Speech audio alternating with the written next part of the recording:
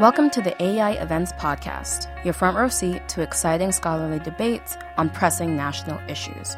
With new episodes every week, never miss out on the conversation and stay up to date on topics important to you. To hear more, check out our other channels related to education, domestic policy, and international issues. Welcome to the American Enterprise Institute. I'm Yuval Levin. I'm Director of Social, Cultural, and Constitutional Studies here at AEI. And it's my great pleasure tonight to welcome you to a discussion of an important new book by my good friend and colleague, Michael Strain. Michael is the Director of Economic Studies here at AEI. He's a widely published scholar in labor economics and public finance and many other areas. And his new book is an exceptionally clear and broad overview of the state of American economic life, of the actual conditions we face, the trends over recent decades, how those relate to some of the dark stories that we hear in our politics about the conditions Americans have experienced and also what our prospects are. He finds, I think it's fair to say, that things are much better than the mood of our politics and the critics of the market economy would sometimes suggest, but that we do face risks, and that maybe that mood and those critics are among the most important of those risks. It's a controversial thesis. I have to say, as a conservative, I am resistant to being cheered up and told everything is fine. But it is a very powerfully argued thesis, and as you'll see and hear tonight, a very thoroughly supported thesis in the book. Joining us to respond to Mike's argument is Richard Reeves, one of the smartest social analysts and policy thinkers in Washington. Richard is the Whitehead Chair and a senior fellow in economic studies at the Brookings Institution. He's director of the Brookings Initiative on the Future of the Middle Class, the author of many important articles and a number of important books, including most recently Dream Hoarders, How the American Middle Class is Leaving Everyone Else in the Dust, Why That Is a Problem, and What to Do About It. Our format is going to be very simple. Mike will offer us an overview of the argument of the book. Richard will offer a response. I'll moderate a brief conversation between the two of them. So with that, let's welcome Michael Strain. Well, thank you all so much for coming. Thank you, Yuval, for that very generous introduction. The title of the book contains the argument that I'm making, which is that the American dream is not dead, and the subtitle makes the secondary argument that I'm making, which is that populism might kill it. So it's actually an excellent cover, and there's really no reason for any of you to read anything on the inside of it, but we'll talk about that anyway.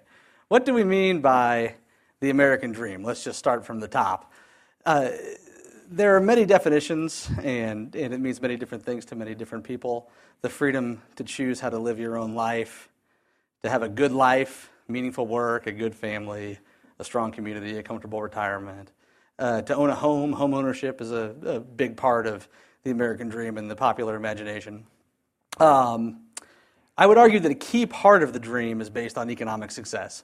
No matter what kind of specific flavor of the American dream you're most interested in, no matter what your particular definition is, I think everybody's definition involves a large economic component, loosely defined. The idea that your kids will grow up to be better off than you, the idea that you can do better yourself through hard work, and that you can see your economic outcomes advance.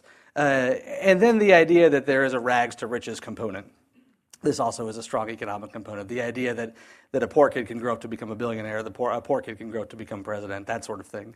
This is the part of the American dream I focus on in this book, the economic component, because I think it's just so central to everybody's shared understanding of this important motivating national concept. The national conversation assumes that the American dream is dead. President Trump, with his usual nuance, has said the American dream is dead. This was, of course, his theme during the primaries of the 2016 cycle, his theme after he was elected, his inaugural address discussing American carnage and how terrible everything is. He's pivoted in the last few months. Which is good, but this has really been a defining characteristic of his presidency. Senator Rubio tells this story about his family and about how his family came to America and didn't have a lot of education and how there's been successive advancement across generations. He told this story back when he was running for president in 2016 as an example of the American dream being alive. In the past few years, he tells the same story with the same set of facts, except he uses it to argue that that path is no longer possible. The American dream has disappeared. Elizabeth Warren, the rich get richer, everyone else falls behind, the game is rigged. Bernie Sanders, for many, the American dream has become a nightmare. Josh Hawley, 70% of Americans haven't seen a real wage increase in 30 years. Joe Stiglitz, the Nobel Prize-winning economist from the Clinton administration, says the American economy is failing its citizens. Ray Dalio, the billionaire investor, says the American dream is lost. Tucker Carlson, referring to the dark age we are living through, says the American dream is dying. My point is that this is bipartisan. This is something you hear from senior elected officials in both parties. It's something you hear from business leaders. It's something you hear from public opinion leaders, from public intellectuals. There is a consensus. My point in this book is that that consensus is misplaced. My goal is not to be Panglossian or contrarian. Americans have high expectations for their economic outcomes, high expectations for their wage growth, high expectations for the success their children will have. That's a good thing. And America does face serious economic challenges, and I spend a chapter in the book discussing some that I think are the most serious. America also faces very serious social challenges. So I'm not trying to diminish or to sugarcoat or to ignore any of the real problems we face. Instead, I'm trying to be accurate, and I'm trying to be accurate about the broad picture of the American experience, how American life is experienced by typical people, by most people, in most circumstances. I think that we are focusing so much on these pockets of real struggle that we are confusing those pockets of struggle for the common experience facing people. And I think the American people keep hearing that their experience is the same as the experience of people in places who are really suffering and really struggling. I don't want to deny that suffering. I don't want to deny that struggle. I do want to say that those are atypical situations, and that the common experience is that much more positive than the narrative suggests. So some simple assertions. Today's economy is delivering for American workers. Wages and incomes have not been stagnant for typical workers over the past 3 decades. Broader quality of life has improved significantly for typical households over the past several decades. Middle-income jobs have been hollowed out, but economic dynamism creates and destroys. We hear a lot about the destruction and creative destruction. We don't hear a lot about the creativity. And if you look, you see a new middle maybe starting to form where the old middle has been eroded. America is still broadly characterized by upward economic mobility. I'd make a couple other assertions as well, which is that the narrative about the American dream matters and that we need to do more to advance and secure the dream for the next generation.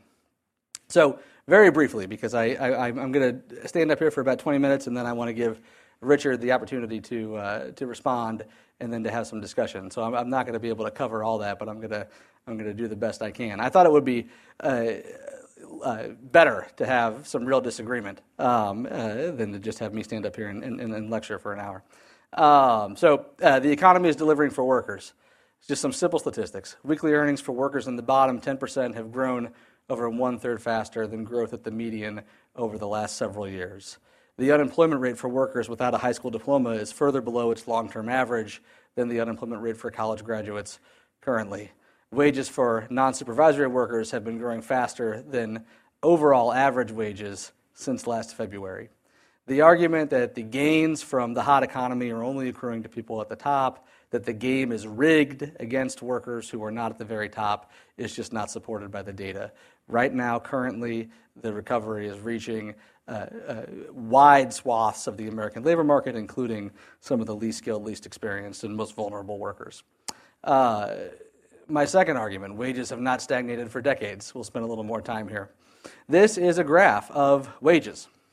This is a graph of the wages of non-supervisory workers. These are production workers in manufacturing, construction workers in construction, and non-supervisory workers in services. This group of workers includes about 80% of all workers, about 4 in 5 workers. You can think of these folks as workers, not managers. And what I've done is plot the average wage for workers in that group, adjusted for inflation. And I want to make some simple observations. What you see is that throughout the 1960s and going into the 1970s, there was rapid and sustained wage growth for this group of workers. Then what you see is from the mid-1970s to the mid-1990s that this group of workers did not do so well. You see stagnant and declining wages. Since the early to mid-1990s, I see wages going up. I don't see wages being stagnant. Are there periods where wages aren't growing during that 30-year period? Yes. But on the whole, if your choice is to characterize this as stagnant or as increasing, I think it's quite clear that over the last 3 decades, the most accurate way to characterize this is that wages have been increasing. Let's look at this. It's common to go back to 1973. And one of the things I want to do in this book is to argue that comparisons between 1973 and the year 2020 is too long of a window to make comparisons about. But it's common to go back to 1973. Wages have grown 23% since 1973. I wouldn't call that stagnant. I wouldn't call it spectacular, but I certainly wouldn't call it stagnant. I want to argue, though, that we should not start the comparison in 1973. This debate about wages among the policy community here in Washington often gets hung up on what price index to use to adjust for inflation. I want to say that what we really should be debating is the starting year. We should spend less time debating the price index and more time debating the actual period that we're making the comparison over. So why do the default and start in 1973 or 1979 when you see that there's this 30-year period where wages have been going up? I argue to start in 1990. Why? When politicians and opinion leaders argue that wages have been stagnant for decades, people hear that as referring to their wages, the wages of people who are currently working. 1973 was 47 years ago. For the purpose of the policy debate, a more recent year, a year that is more relevant to people who are working, seems pretty straightforward. 1990 was a business cycle peak. The summer of 1990 is close to a structural break in this series that seems to have occurred around the mid-1990s. By what I mean by that is that if you start in 1973, what you're doing is you're conflating a period of stagnation and decline with a period of growth. And that, to me, seems to be statistically inadvisable. I think instead, calculate growth over the period where wages are growing and calculate stagnation over the period where wages are stagnating, and don't conflate the two if you're trying to get a handle on what wages are doing. 1990 was roughly 30 years ago. You hear a lot of talk about several decades. That seems like a reasonable length of time to go back. It's harder to correctly adjust for inflation the further back in time you go. One of the ways we can sidestep all these debates about which price index to use is just not to try to go back 50 years. If you go back 10 years, the price indices agree a lot more strongly than if you go back 20. If you go back 20, they agree a lot more strongly than if you go back 30. One way not to get mirrored down in a price index debate is to focus on a shorter time period. But my main point is that even if you do want to go back to the 70s, it's really not a complete picture to argue that wages have been stagnant. Instead, I think you need to characterize the two different periods. So if you want to go back to the 70s, fine. What you should be saying is that wages stagnated throughout the 70s and throughout the 80s and into the 1990s, and then since the early to mid-90s, wages have been growing. That seems to me to be a much more kind of complete characterization of the behavior of wages. So 33% growth, 34% growth over the last 30 years. Is that properly described as stagnant? It's slower growth in the top 1%. It is a significant increase in purchasing power, and we shouldn't be content with it. So not stagnant, but not fast enough, and let's acknowledge that it's different than what's happening at the top. But it is more wrong than right to describe this as stagnant. Instead, a 1/3 increase in purchasing power is significant. To just quickly make the point about the price indices, this is a graph that adjusts for wages using both series, and you see that the closer you get to the present, the more the price indices agree. Another argument not to go back so far. What do percentiles look like? Median wages have grown by 24%. Wages for the 10th percentile have grown by about a third. Wages for the 20th percentile have grown by about a third, and wages for the 30th percentile have grown roughly around there as well. So you can argue median wages have gone up by a quarter, and kind of working class and low income wages have gone up by a third. Again, not stagnation. What about income? CBO computes three different measures of income. If you look at the post-tax and post-transfer income, you see that that's gone up by 44% for the median household. Market income has gone up by about 21%. If you look at the bottom 20%, you see that post-tax and transfer income has gone up by 2/3, and market income has gone up by 44%. Again, not stagnant. Slower than the top 1%? Yes, but not stagnant. Income inequality is stagnant or declining as well. If you look at CBO's income series and you look at a Gini coefficient, which is a standard measure of inequality, what you see is a significant increase in inequality in the 1980s and 1990s. And then since the Great Recession, when concern about inequality exploded, you actually see a 7% decline in this measure of inequality using post-tax and transfer income. If you look at market income, you see an increase of about 2%. This is another example of how the narrative about American workers has not kept up with the data. Wages were stagnant in the 1970s and 1980s. Hasn't been true for 3 decades. Inequality was growing rapidly in the 80s and 90s. For the past decade, it's been growing much less rapidly. This is a more straightforward measure of inequality, which is just the ratio of weekly earnings from the 90th percentile to the 10th percentile, and other measures as well. And you see that these also have not shown any significant growth in inequality over that period. Do people care about inequality? I'm going to cover this very briefly. This chart here shows concern about inequality graphed against actual inequality. So public perception about whether or not the rich are getting richer versus the actual behavior of the Gini coefficient. There's not much of a relationship. In fact, the correlation coefficient is negative. If you look at this graph, this is a graph of concern about inequality and wage growth. And you see that wages are growing throughout the 1990s and concern about inequality is going down. So combine all those three facts together. Measured inequality is going up, concern about inequality is going down, wages are going up. This says to me that people care a lot more about how they're doing than they care about the actual behavior of the rich-poor gap. My third big point, life was better decades ago. This kind of goes with that saying. I like to show this graph because it's a graph of air conditioning. This is very important to me personally. And you see significant growth in the share of homes with air conditioning over this period. Perhaps more seriously, there have been significant advances in medical care. There have been significant advances in transportation safety. The idea that life was somehow better 30 or 40 years ago, even for the white working class, really borders on the absurd.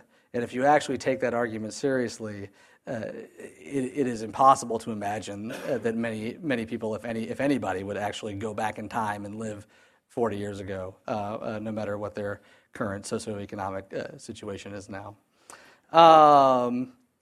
Middle class jobs. This is a chart that shows the hollowing out of the skill distribution. You see employment losses in the middle, production workers and clerical workers. These are the jobs with a lot of political salience during the Trump era. And you see increases in low-skilled, low-wage jobs along with increases in higher-skilled, high-wage jobs. This has been the source of considerable economic dislocation, considerable suffering in the lives of many people, a collision between expectations and reality where expectations weren't fulfilled, and is a very serious reality of American economic and social life. To put some numbers on it, if you look at low, middle, and high wage occupations, you see that those constituted 31, 38, and 30% of total employment, so roughly spread equally. And then if you look from 1970 to the present, you see that those middle skill occupations only constitute about 23% of total employment, so that's a significant decline. But what happened to these workers? A whole lot of them ended up moving into a higher income bracket. So you see in this chart, the red line shows that the share of households making between $35K and $100K has gone down considerably. But they've been replaced with households that are earning more than $100K. They have not been replaced by households earning less than $35K. So this is a story of disruption, but it's a story of disruption that has some positive elements to it as well. If you focus excessively on the production jobs and the construction jobs and the clerical jobs that get all the political attention, you do see that they're declining as a share of total employment. But if you look, you see that there's actually significant growth in other types of middle skill, middle wage jobs. These are healthcare support occupations, transportation occupations, education and training occupations, personal care and services. Actually, there's a lot of growth in the chefs occupational category. Apparently, we want more chefs. Oh, look, here I have a list. So see, I wasn't lying. Chefs and head cooks and food service managers, right there at the bottom. So the moral of the story is that creative destruction creates, but it also creative destruction destroys, but it also creates. And we hear a lot about the destruction, and we don't hear a lot about the creativity. But what's happening in those middle wage occupations is what happens in a dynamic capitalist economy, where technology comes along and replaces some workers and replaces some tasks, but that creates new opportunities. And workers need to take advantage of those opportunities, and public policy needs to assist workers in doing so. But bemoaning economic change and attempting to stop it is going to end up hurting the very workers that you're trying to help. Upward mobility, rags to riches. I won't explain this in any great detail, but I did some calculations to see what share of people who were born in the bottom make it to the top, and it's about 7%. What share of people who were born in the top make it to the bottom? I can't read that. It looks like it's 8%. So this still happens in America. It's not common. It's not the norm. It's not something to be expected if you're born into the bottom 20%. But you can go from the bottom to the very top in America. If you want to temper that and look at rags to comfort, you see considerably more upward mobility. People born in the bottom 20% and in the next quintile end up rising into the middle class at a pretty good clip. The measure of upward mobility I prefer is not that sort of relative ranking. Instead, I just want to ask, are you doing better than your parents did? And what I've done in these calculations is look at people who are in their 40s today and look at their household income and say, okay, if you're 40-something years old today, are you earning more than your parents earned when your parents were the same age? And about 3/4 of people who are in their 40s today have a higher household income than their parents had when their parents were in their 40s. If you were born in the bottom 20%, 86% of those 40-year-olds have a higher household income than their parents had when their parents were in their 40s. This strikes me as considerable upward mobility. How much more? Median family income is up by 54% across those two generations. And if you're raised in the bottom 20%, it's up by 153%. So these are not trivial gains. What about earnings? That was income. Income includes government transfers. What about earnings? I look at men, and I say, of the men who were in their 40s, how many of them earn more money in the labor market than their father earned when their father was in his 40s? There it's about 60%. If you were raised in the bottom, it's about 80%. The reason it's 60% is because people in their 40s today who were raised at the top, a whole lot of them are actually earning less than their dads did. So the central tendency is pushed down. But there's still it is still the norm for men to out-earn their fathers. And if you were raised in the low-income bracket, or if you were raised in the working class, 3/4 to 80% end up going on to out-earn their fathers. How much more? Raised in the bottom 20%, 64%, raised in the working class, up 30%, non-trivial gains. Now I'd like to invite Richard Reeves up to the stage. I want to thank Richard for doing this. AEI is committed to a competition of ideas. The ideas I'm tackling in this book are difficult, and they're not straightforward, and there's plenty of room for reasonable disagreement. And so when I was thinking about how to put this book event together, I thought it would be better to have some of that reasonable disagreement on display here at the event, rather than have me just stand up here and present my version of this situation. And I was thinking to myself, who's the most thoughtful person I could find to present a compelling counter-narrative, and he wasn't available, and so then I asked my friend Richard if he could come, and Richard was happy to do so. Let's welcome Richard. Thank you, Michael, for that kind introduction. It's a privilege to be here. Michael Strain has written a clear, compelling, empirically grounded, and actually irritatingly well-written book. Congratulations. I'm just going to very briefly outline some areas of agreement, then focus on some areas that I think could be of useful disagreement, and then make some general comments which I hope will set up our broader debate. And I'm going to focus in a little bit on what the incentives are for pessimism. If it's true that we're overly pessimistic, then it's probably because it's working for us in some way. So let's start with the agreements. First of all, I agree with Michael that there's an overstatement on both left and right of many of the broad trends that are affecting us. The middle class has been killed, says Joe Biden. American carnage, says President Trump, etc. I think that's true. There's a bipartisan overstatement of the problem. In fact, wage and income growth, to use Michael's words, have been solid. Not spectacular, but not stagnant. These seem to me to be the right words to be using.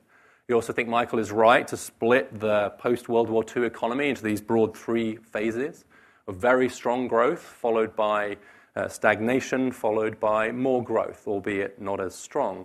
In fact, I think one of the problems with the debate is that the post-war years weren't the exception. When you have an economy that's growing by an average of 4% a year for some almost 25 years, then you're going to get a lot of upward mobility, you're going to get a lot of people getting better off. And it seems to me that that era of American history casts quite a shadow over all contemporary economic debates, because at some level, particularly those who are old enough to remember those years, have sort of fixed that as the norm. And it was not the norm, it was the exception to the norm. We agree that trade is good on net and in the long run. The China shock to U.S. manufacturing was real, but it was small and mostly geographically targeted. Certainly it was magnified in certain places. Catherine Abraham and Melissa Carney estimate that the impact of the China shock has had less than a 1 percentage point impact on the employment to population ratio, and that it's mostly in the past. That there is a risk to prosperity from both protectionism and reduced immigration, and a risk to social harmony from the incitement of racial animosity.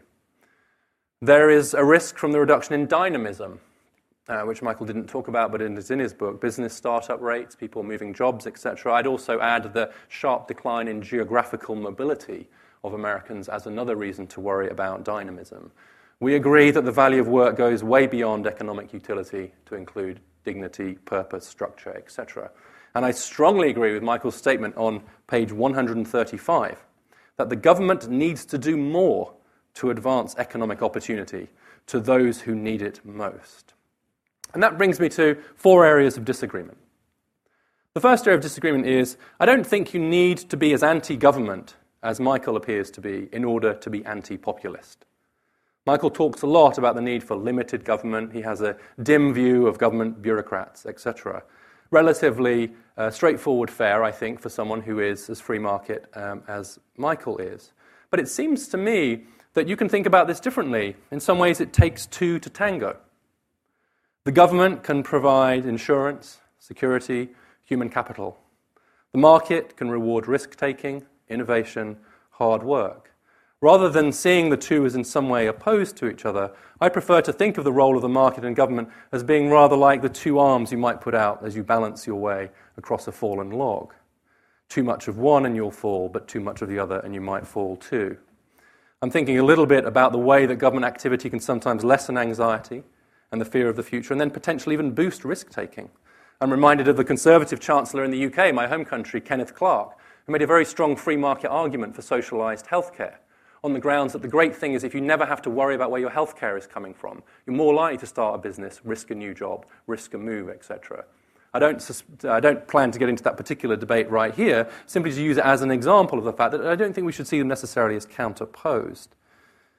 You can have a strong and active government and an open and dynamic economy. Indeed, I would argue that the false choice that is posed between the two, on both left and right, is in some ways one of the biggest dangers we face. I sometimes feel as if our debates and political philosophy and politics are stuck in the era where it was defined by your attitude towards government. Pro or anti, big or small. The better question is, what are our goals? And what are the best institutions that can help us achieve them? What's the best blend between markets, states, etc., in achieving those goals? Rather than having this pro-anti-government approach. I do think the government can play an important role, and that very often the government is wasteful. And I will give one example of wastefulness that was true until the tax reform passed by President Trump. Until the tax reform was passed, for every dollar that the US federal government spent on trade adjustment assistance to help displaced workers, for every single dollar we spent on that, we spent $25 on tax subsidies to elite colleges. I would argue quite strongly that we should be spending that kind of money, but that we shouldn't be spending it on elite colleges. We should be spending on the workers who might be being affected by trade. And no wonder people might start to think that the system isn't working for them, when for every dollar I get to help me adjust to trade shocks, $25 are going to the elite colleges. And actually, just Michael's own charts, I think, show from the difference between the pre-tax and transfer inequality levels and post-tax and transfer inequality levels, that the government has actually been doing quite a lot to blunt some of the market inequality we saw, and I'll say a bit more about that in a moment. The second thing, and I will be brief about these, is that we're not in great shape. Having agreed with some of these things, yes, it's not dead, but it's not in great shape. And I would say one thing in particular is that you can make an argument, and I would make an argument as someone who runs a project designed to help the middle class, that the middle class haven't been doing quite as well as perhaps Michael implies. This is household income growth. It's cumulative percentage change. It goes back to 1979, so all of those warnings. What this does, it shows you the top, what's been the cumulative income growth for the top 20%. The blue line below is the bottom 20%. And the red line is the middle 3 quintiles, the middle 60%, which is how we define the middle class. So what you're seeing is an 80% plus increase in household incomes in those. They're obviously not the same people, but of those income groups, which is about twice as much as we've seen in the middle of the distribution. And so that might speak a little bit to some of the sense people have of being left behind. But crucially, the data here is from the Congressional Budget Office and includes all taxes and transfers and includes the value of healthcare, government-provided healthcare. And actually, if you take out government-provided healthcare, which we won't get into now, the bottom 20% line drops significantly. The reason why the bottom 20% have actually almost kept up with the top 20% is a large part of the story of government, and it's a story in particular of government-provided healthcare and health subsidies. So I think the way I interpret this chart is that over this longer time period, the market has served the top 20% pretty well. The government has served the bottom 20% reasonably well, but the middle 60% have arguably not been quite as well served. The third thing, and I'm only going to say this very briefly, Michael says on page 87, I find it difficult to enthusiastically cheer for downward mobility, as he talks about these quintile transitions.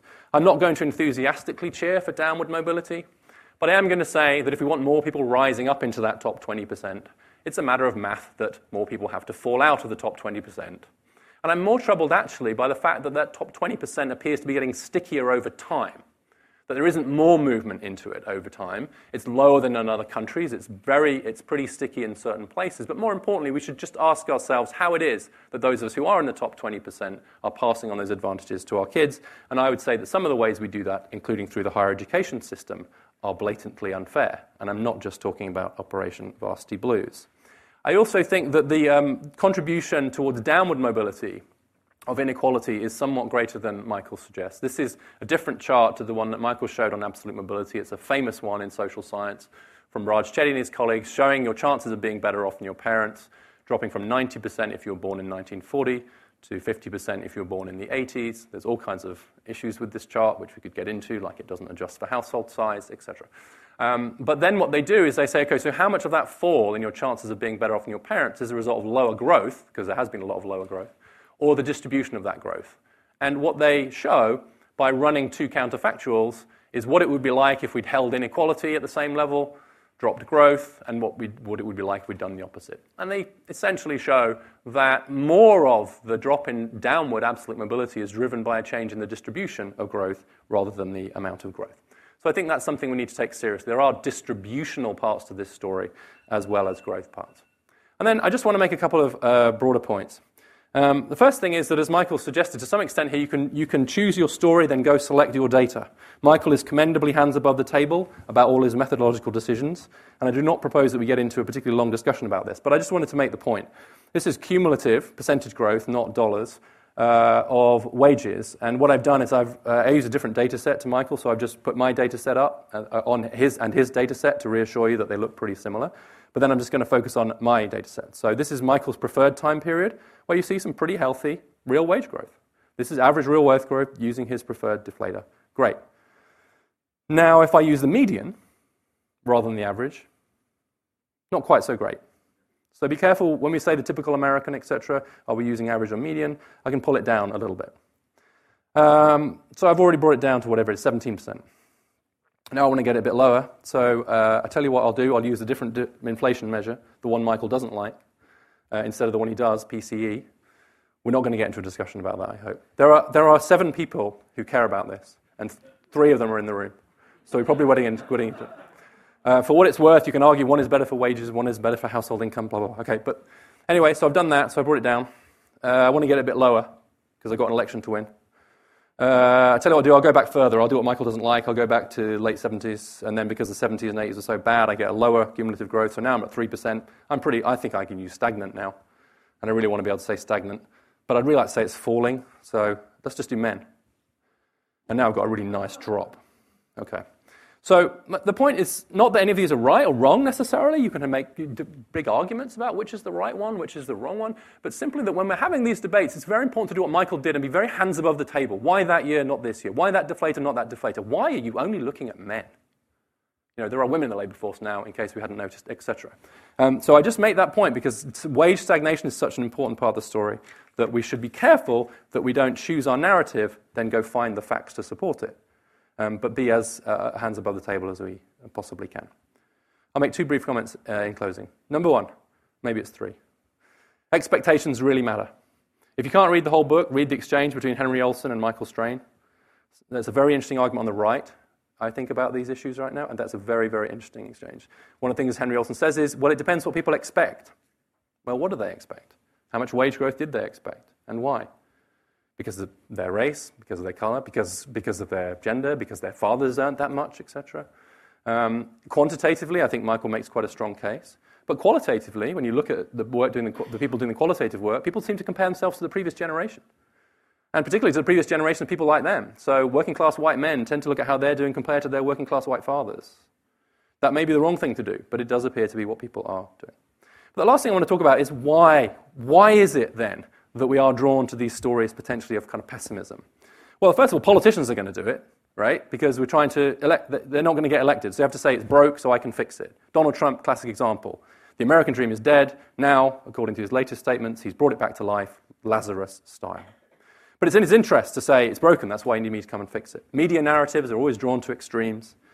And I mentioned the interesting fight on the right. I will note in passing that I think the pessimism danger is actually greater to the left than it is to the right. Because the government has done a whole heck of a lot more over the last 30 years. So if it's true that after more and more government investment, we're still in such bad shape, I think you could legitimately say, well, where did all that money go then? I think actually the government's done pretty well in the last 30 years, and that they should say that instead. But we should also, and this brings it a bit closer to home, we should be honest about the fact there's something of an intellectual glamour to both pessimism and polemicism. So the best of all worlds is a pessimistic polemic. John Stuart Mill, my hero, said in the middle of the 19th century, quotes, "It is thought essential of any man who knows anything of the world to think ill of it." A study of people looking at book reviewers, some of the book reviews were negative, some of them were positive, asked people to rate the intelligence of the reviewer. The reviewers who were negative were rated as much, much cleverer than the reviewers who were positive. There's something rather dull and stupid about optimism in too many of our minds.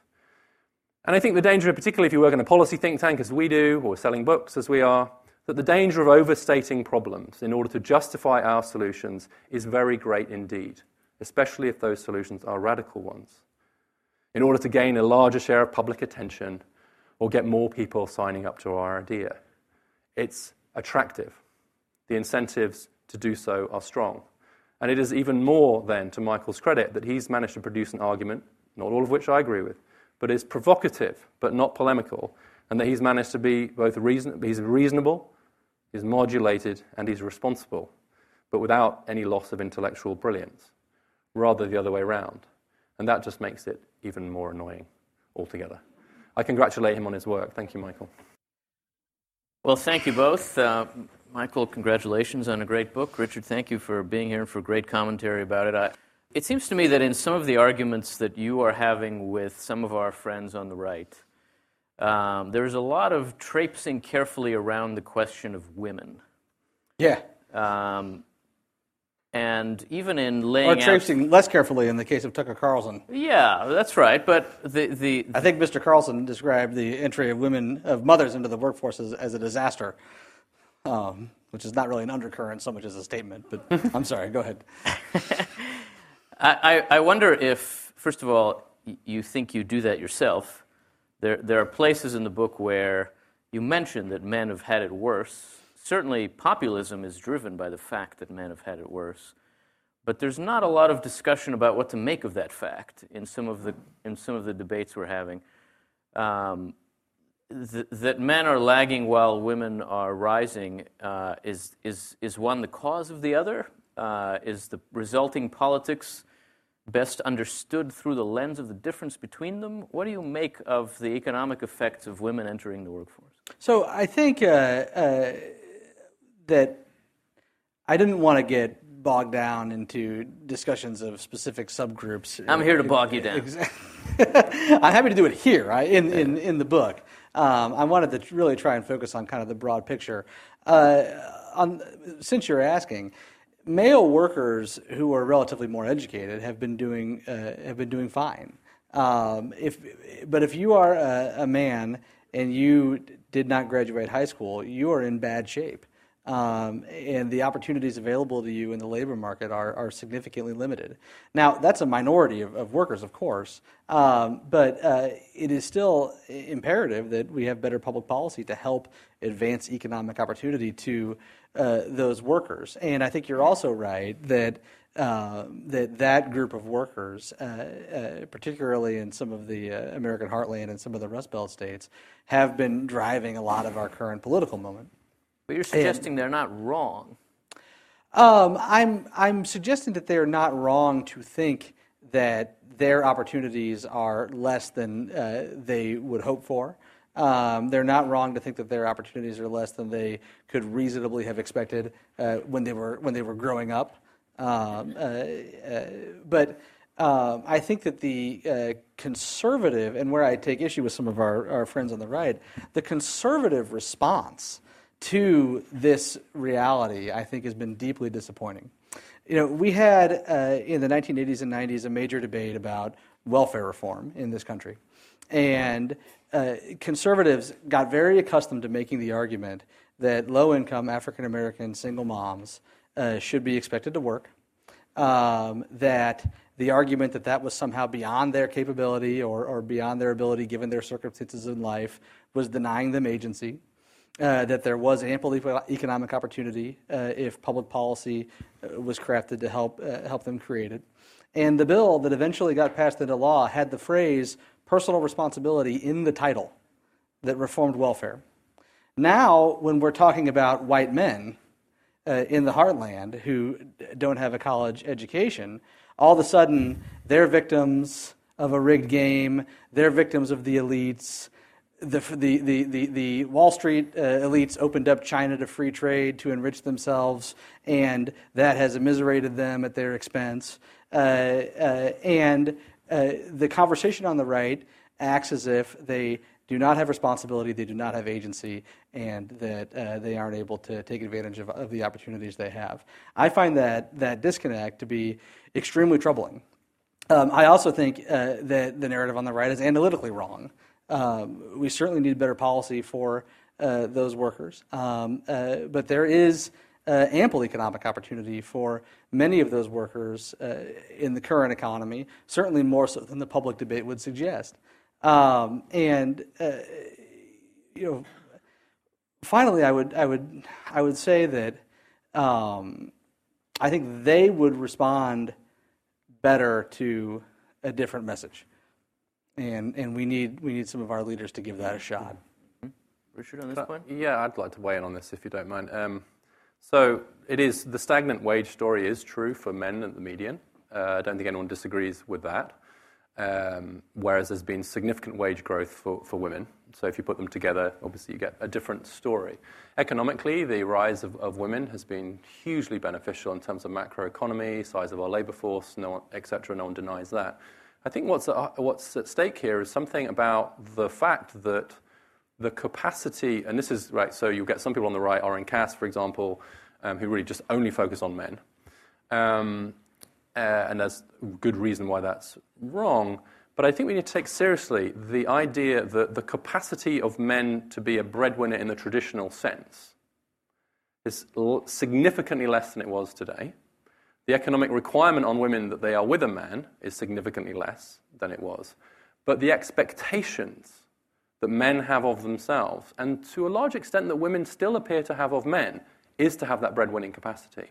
And so I think we have to take quite seriously the fact that there could well be a lag between the ability of men in the current market to perform that traditional role and the apparently ongoing expectations, not only on the part of men, but also on the part of women, that they should do so. That puts quite a lot of men in a difficult position, and I think that actually might be the heart of many of the problems that we're seeing. Thanks for listening to the AEI Events Podcast. You can find new episodes each week on your favorite podcast apps. Please remember to subscribe and leave a review. We'll see you next week.